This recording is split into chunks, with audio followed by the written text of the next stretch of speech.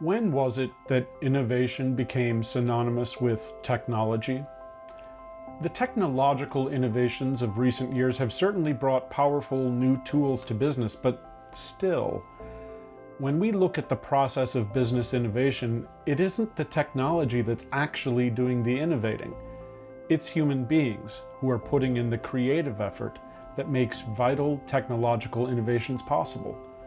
My name is Jonathan Cook. I'm a researcher of commercial culture, and the one finding that's consistent in every one of my studies is that business is strange.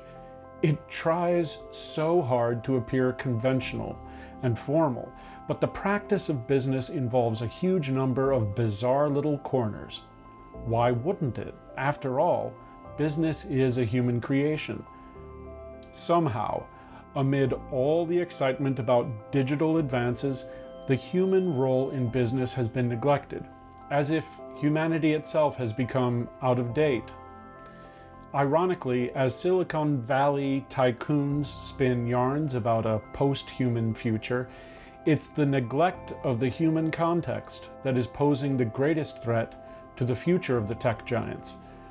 The better corporations become at targeting us with algorithmically engineered messages, the more disengaged we become. Does it have to be this way? Do we need to choose between technological innovation and authentic human experience? What if business could be something more than just efficient? What if business could be beautifully human?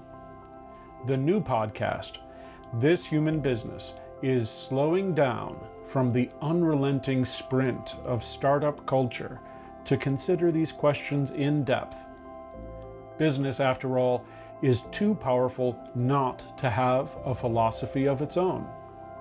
In 2018, in August, the first episode of the podcast will be coming out.